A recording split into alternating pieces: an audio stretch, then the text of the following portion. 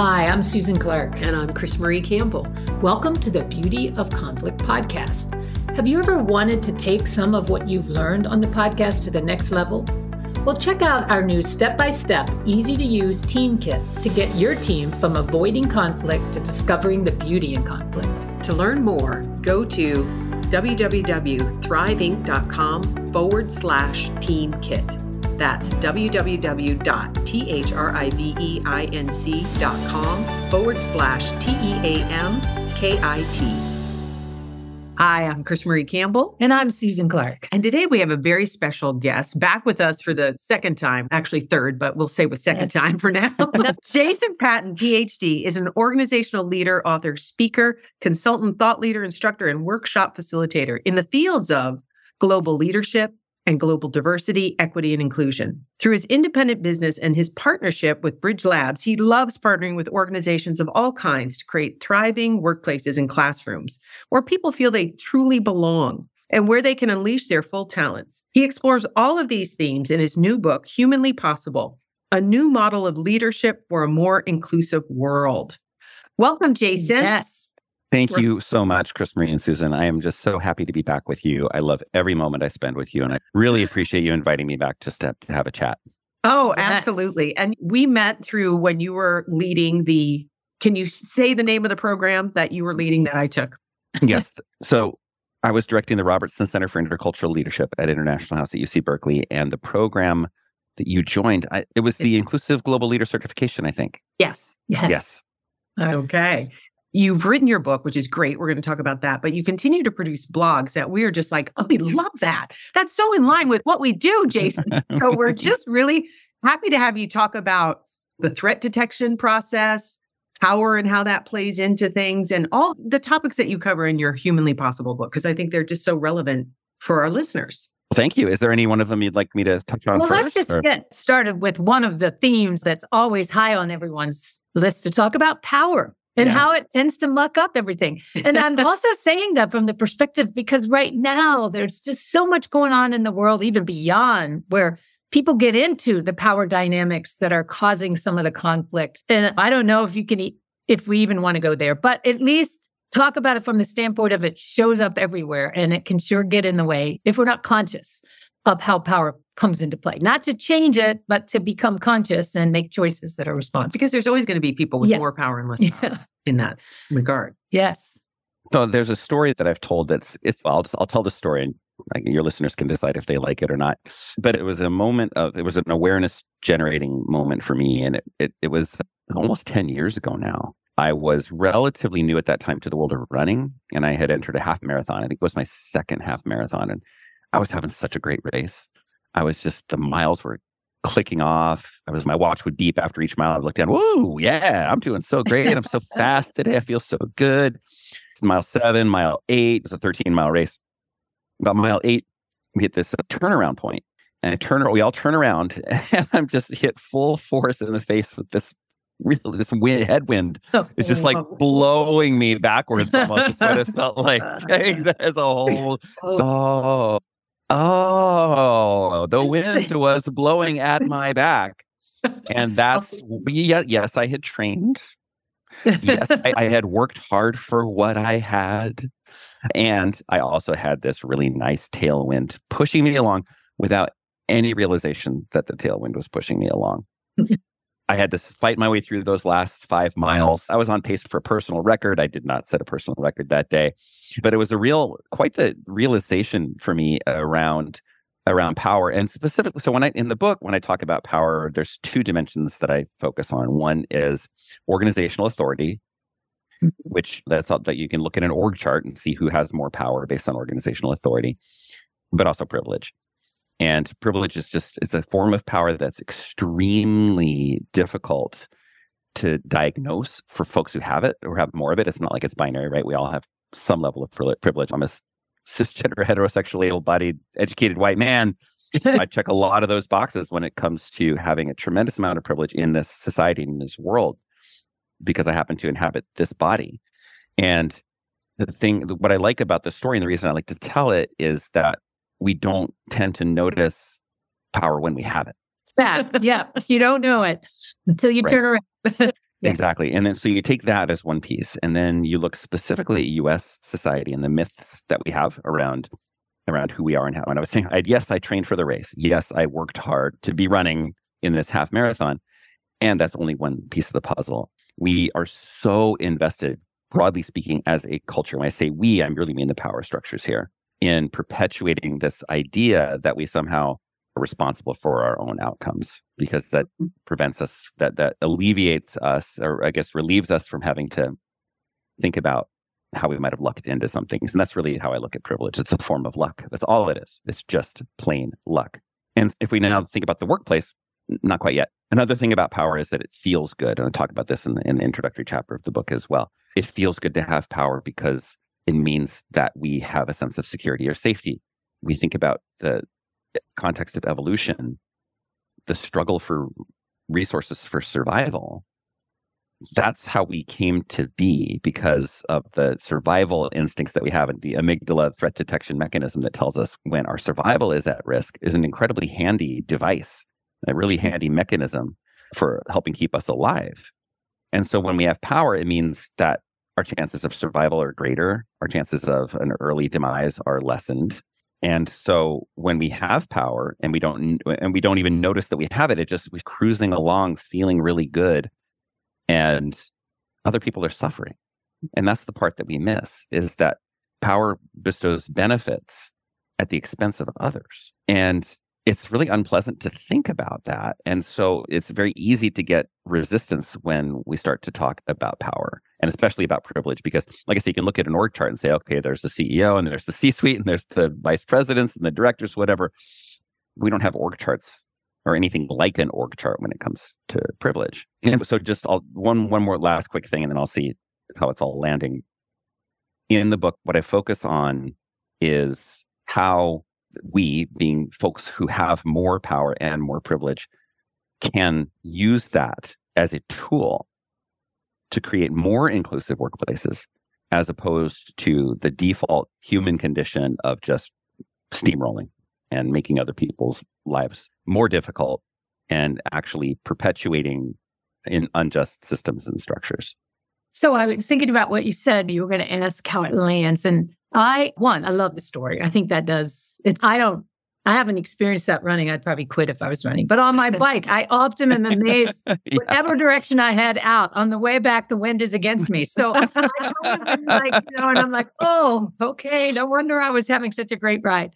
When I think about it from the lens you put on, that's a great way to think about it. And the one thing I was appreciating that. And I also, you said something and I noticed myself having one of my little, okay, red flag. I want to come back to this, because you said it's all luck. And there's a part of me that does think there's some truth to that. I agree. There's a certain percentage. Then there's also differences though, because I think about, like for me, when I was realizing how I had found myself in a victim stance, the idea of recognizing I had choice, which is not luck. It's an actual conscious effort to choose.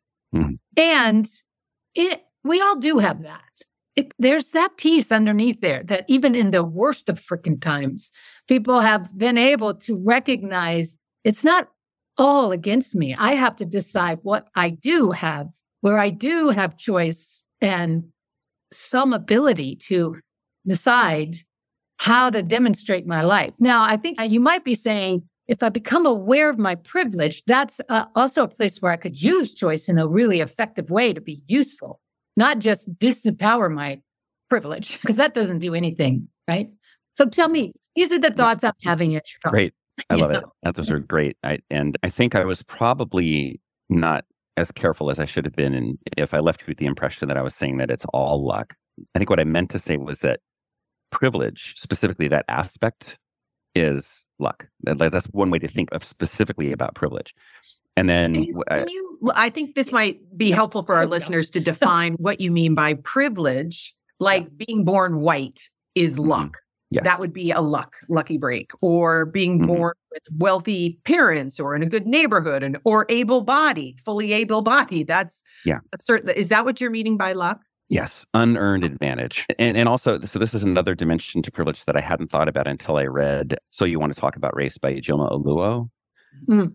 Not just unearned advantage, but advantage that is it could be earned, but the degree of advantage that you gain is disproportionate to the amount of work you put in. So I'll give you an example. I have a PhD. And the PhD, yes, I worked hard for many years to get my PhD, but the PhD has granted me so friggin' much. It's granted me access to jobs I couldn't have. It's granted me access to higher salaries, better vacation packages. You can just, all of the stuff that comes with elevated organizational positions I have had as a result of the PhD.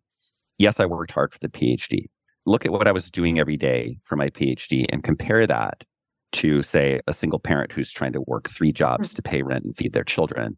So I'm not working nearly as hard as that, but I'm getting so much outsized benefit for it. So that's also a dimension of privilege that I learned about, as I say, from Ijoma Oluo in her book. So you want to talk about race. So thank you for level setting about what I mean when I'm talking about privilege. So yes, it's the luck piece, the unearned advantage piece, and that disproportionate benefit piece. Just because you talked about PhD, and I happen to be watching Apple's, which is Lessons in Chemistry. If you haven't seen it. Yes, I have seen it. Oh my gosh. And she doesn't get her PhD because something horrific happens. And then all the discrimination, which might have even happened if she had the PhD, but that is one version of that. Yeah, great. I love the analogy and very timely with pop culture. If you haven't seen the series, watch the series, but it makes me mad almost every time we have to turn this off. I'm so upset.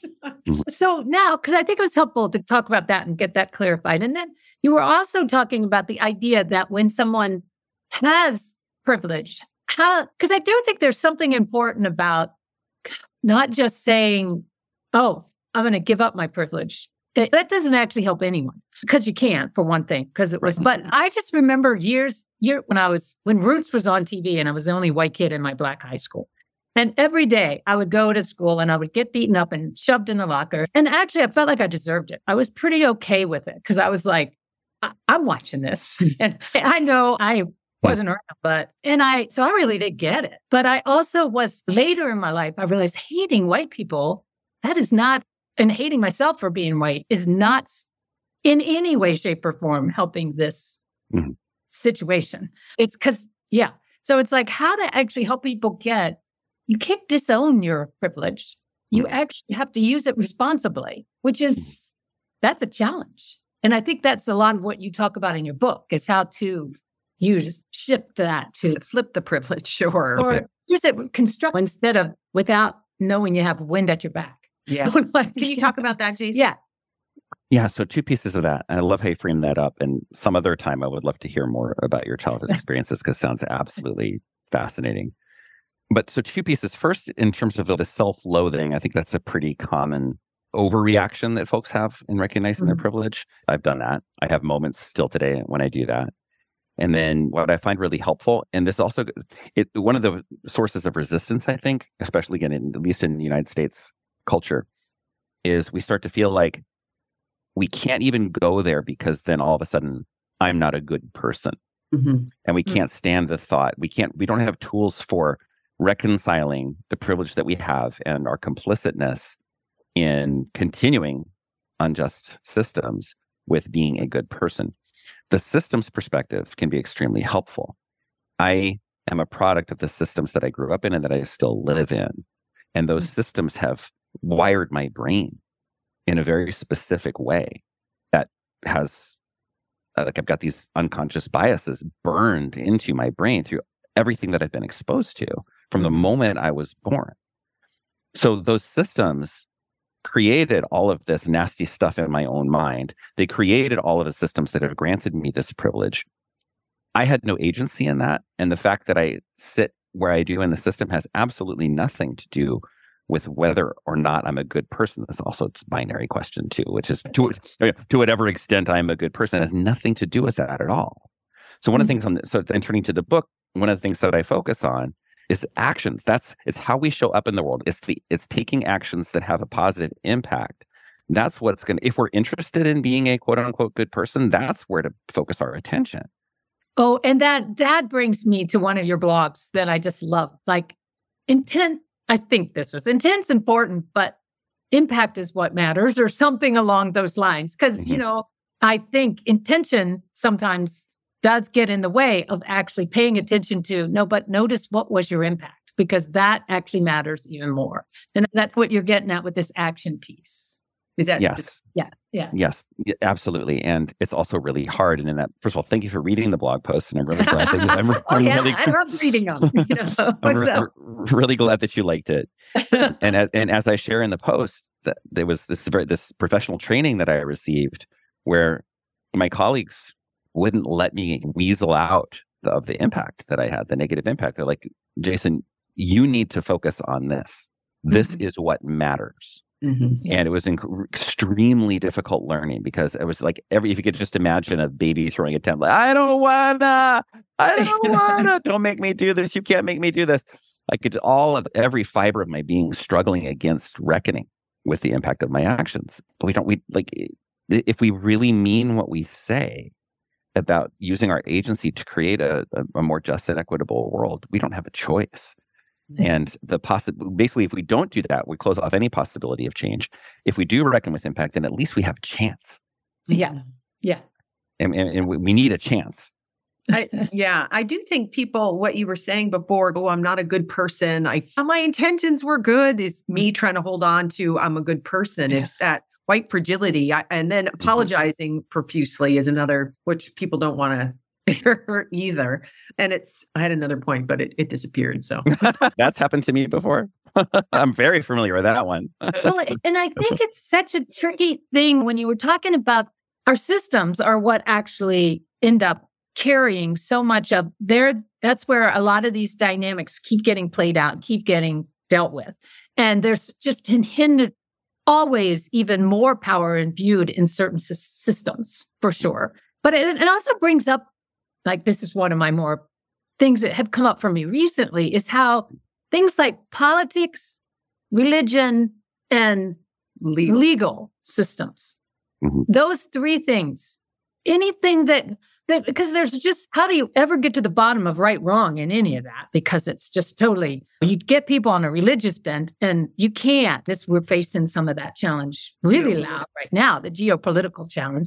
Make it political. You can't, people get into the right, wrong. And it goes beyond just it just becomes this thing there is no way to talk about it. And if you can't talk about it, you have absolutely no chance to heal, come through, and make any sort of conscious decisions differently. Yeah. So, I think, and this is where I feel like as a species, we have some more evolving to do. And I don't mean like genetic evolution, that's done. We're not out struggling on the savannah anymore, being selected for the traits that are going to have. We got selected. It may have been a mistake, but we got selected. We're here. Right. But and I struggle with this so much. I think to some extent, all humans are inclined towards the binary, but I also feel like I'm a little bit more inclined than a lot of people to the binary, which is to say I've got very strong feelings, very strong opinions. And it can be very challenging for me to see nuance. But that's our only hope. We have to get better at holding multiple truths. And it's really hard to do that. It's really hard to, especially if we talk about systems. I think one of the points or one of the implications of what you're saying is that the systems that we are functioning, you said political, religious, economic, they're all based on polarization. Or legal was the third one, but they're all based on polarization. And they all thrive inside of polarization and through perpetuating polarization. And so it's really hard to carve out and hold space for multiple truths.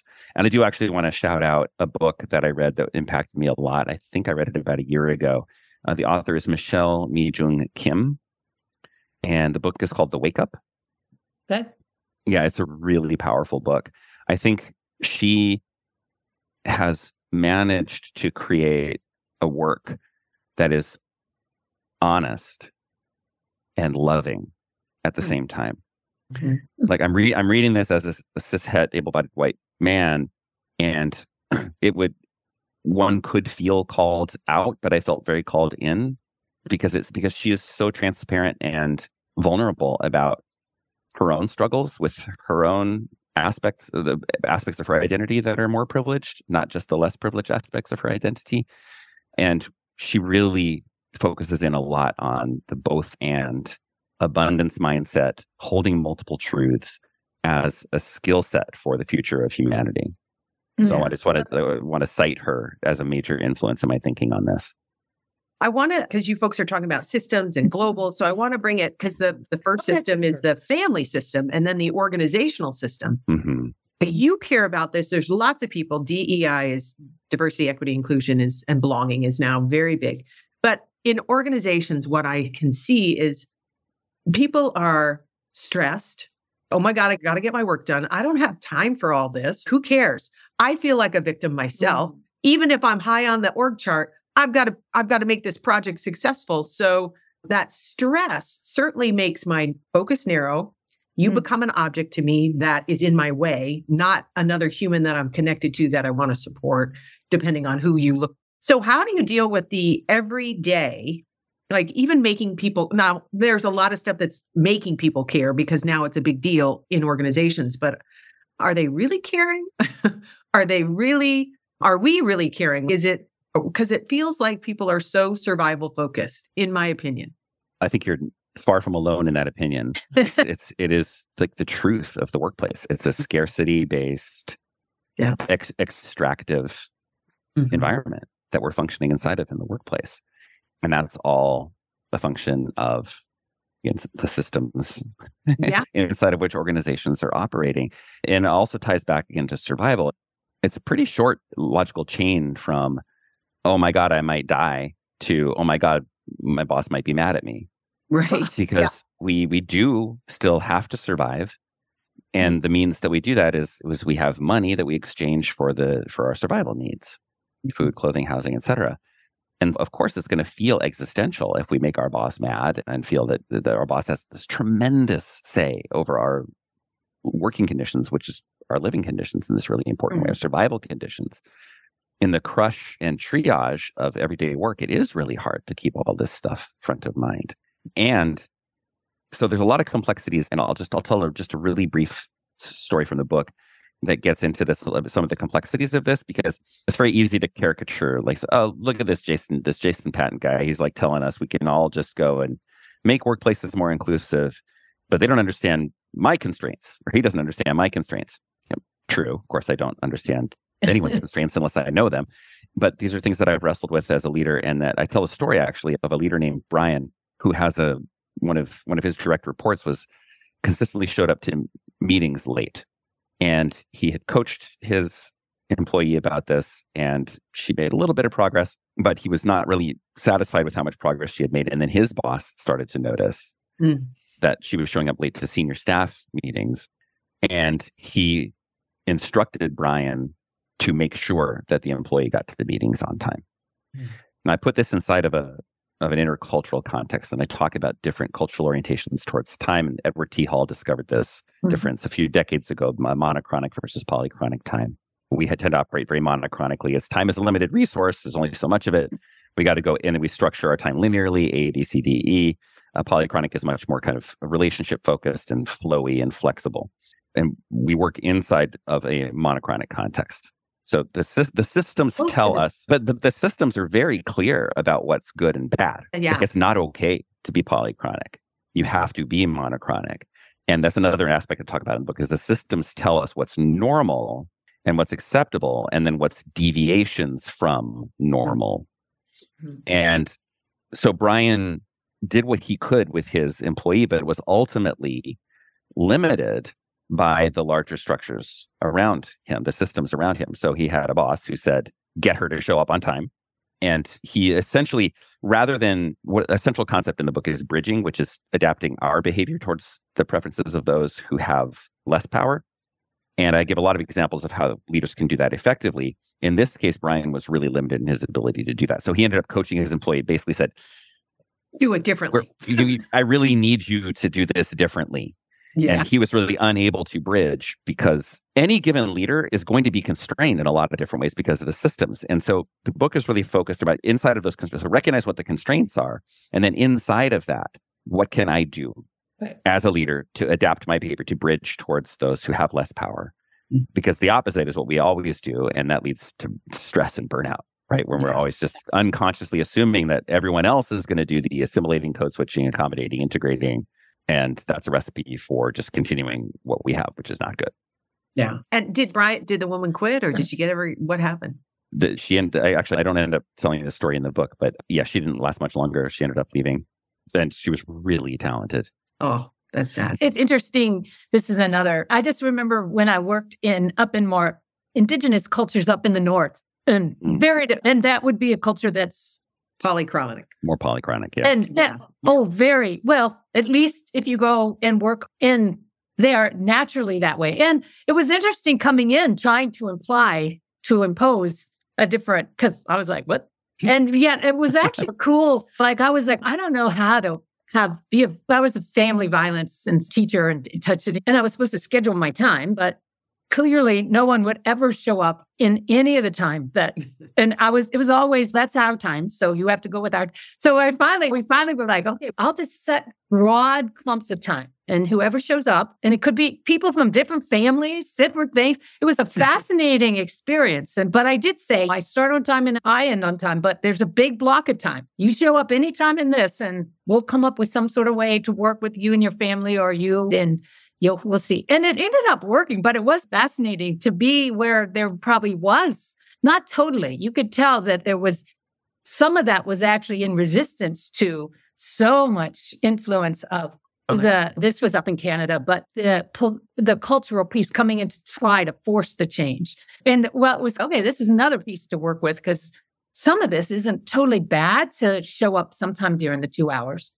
I'm willing to work with you, but it was interesting to go through that process. How much of this is just because you have every reason to be pissed off that you're being told you have to be here at a certain time, and you always have. And how much of this is just really is inherent to who you are. We're going to have to figure that out. It was interesting. So I want to, what's the word I'm looking for? I want to give you credit for showing up the way you did, because I think you demonstrated the kind of inclusive leadership that I'm trying to promote in this book here, that I'm trying to encourage and empower folks to do, because you didn't just go in and say my way or the highway. Right. You found this kind of hybrid model where you start and finish according to a monochronic start, monochronic end here. Right. But you're carving out inside of this monochronic universe, you're carving out a space for a polychronic way of being. Yeah. And that's really creative and self-aware, and really, I think, a brilliant form of bridging. And that's the kind of thing I'm writing about in the book. And that's the kind of thing that I like that I talk about, I do in my consulting as well, is that's actually a great living example of, I think, of a really effective bridging leadership that you just shared. And Jason, talk about how you, as we're coming to a close, but I want you to talk about how you do work with clients to help them create more inclusivity in their organizations. It really depends on the client, but I guess I'll give an example of an ideal client and I'll mention Lauren Maloney Ignatius, my business partner with the Bridge Labs. We worked with a client where we had buy-in from the very top. And this is a really important piece of this as well, is to the extent that the very top leaders, the folks with the most organization, the top of the org chart, get bought into this, they can create a culture where this kind of work, this kind of leading gets done more consistently. So we had a buy-in from the very top, and their organization hired us. Really, we've been working with them for several years now, and the work has grown over time. And it's to the point now where a lot of the terminology and the practices that we've been training them on have become second nature to them. But the way that it came about is we started with a series of workshops in our core content areas. Like one of ours is intercultural conflict style or conflict. So intercultural conflict styles is a specific model that we use for that. Communication and work style preferences, which also goes by the name cultural dimensions, leadership styles and followership styles. All of these are focused on behaviors, looking at workplace behaviors and identifying behaviors and how they connect to values, and then connecting that up with identity as well and power. Oh, sorry. Go ahead, Susan, please. No, I just love that. That's so important when people are doing something to realize that it's probably got something inherently to do with the value they have, but if they don't even know that's what's driving it, keep going. Sorry. Okay. All right. No, it's fine. No, it's great. That's great. And if we I know we're wrapping up, but I do want to touch on that a little bit as well. So anyway, so it was essentially a series of workshops, which then they liked what they saw. And we started doing a series of lunch, learn, and share sessions where we invited in some subject matter experts from identity groups, from marginalized identity groups, to help to share about their lived experiences and offer bridging strategies to folks. And then we ended up doing a climate survey for where we were able to generate reports for the leaders about how they were doing with their teams and specific advice for them in terms of how to improve their inclusive leadership. We participated in several retreats with them. So we love getting involved with organizations over the long haul. That's our ideal engagement way. But if somebody is interested in just the conflict workshop or just the communication and work styles workshop, we can do that too. My take on all of this is, okay, you could invite somebody in and they talk at you for 2 or 3 hours and nothing happens. Lauren and I, we're not interested in that. I do think that you could invite somebody like Bridge Labs, because I really believe in what we do, and we're very skills focused. And I guess that's one thing I want to focus on, that I want to stress about our work, is that it's really focused on skill building. And we're not content to just leave folks with a bunch of content to think about. We want folks to leave our workshops with specific, concrete things to do every day. Yeah. And I believe that even if we don't have the opportunity to get involved with an organization in the long term, that there still is benefit, even if we have, say, 3 hours with a group of people, that there's still benefit to that as well. Yeah. I just want to echo, because when I worked with you through the UC Berkeley training that I went through, it was always experiential. And that's our view of the world too. Change doesn't happen because we're dealing with the limbic system that knows how to do something the same way. So we're looking at how to change that and becoming aware of our filters, the unconscious bias, and all that is a slower process, repetitive in a lot of ways. Yeah. Yeah, it has to be iterative. Yes. Hey, Jason, how can our listeners find out more about you, find your book, all that good stuff? Do you have like episode notes or show notes? Yes. Yeah, because we can just put it all in there. I have my jasonpatton.com website, and then there's the Bridge Labs website, and you can always email me, jason@jasonpatton.com. I'm on LinkedIn a lot too, so I welcome you to come connect with me there too. And he's got a great blog that he puts out on LinkedIn. Yes, and also the book. It's on Amazon too, right? They can get it. Yes. And you would like to give variety, but Amazon will get it to you. And just so you know, the name of the book is Humanly Possible, a new model of leadership for a more inclusive world, which I think you tell lots of good stories in there that help people grab hold of these concepts pretty readily. I got a challenge for you, though. I think you should run for Congress, or that's where they need some very serious inclusivity. And you never know. Maybe there's a way. That's very kind and generous of you. I don't know that I have what it takes to, if I could even get elected, if I have what it takes to actually serve an elected office. But I appreciate the thought very much. We're fans. That's what you need to know, Jason. Oh, I think the feeling is 100% mutual. I really meant it when I said that I love every moment that I get to have with the both of you. So thank you so much for your kindness and your generosity. Absolutely. Thanks for being on the show. Yes. I hope you enjoyed this episode. Susan here. As a coach, a lot of my time is spent helping clients speak up in a direct and honest way in their relationships at home and at work. Chris Marie and I decided to create a Speak Up Kit to help you do that for yourself. It's the best of our best work that we've gathered to help you. To learn more, go to thriveinc.com/speak up. That's www.thriveinc.com/SPEAKUP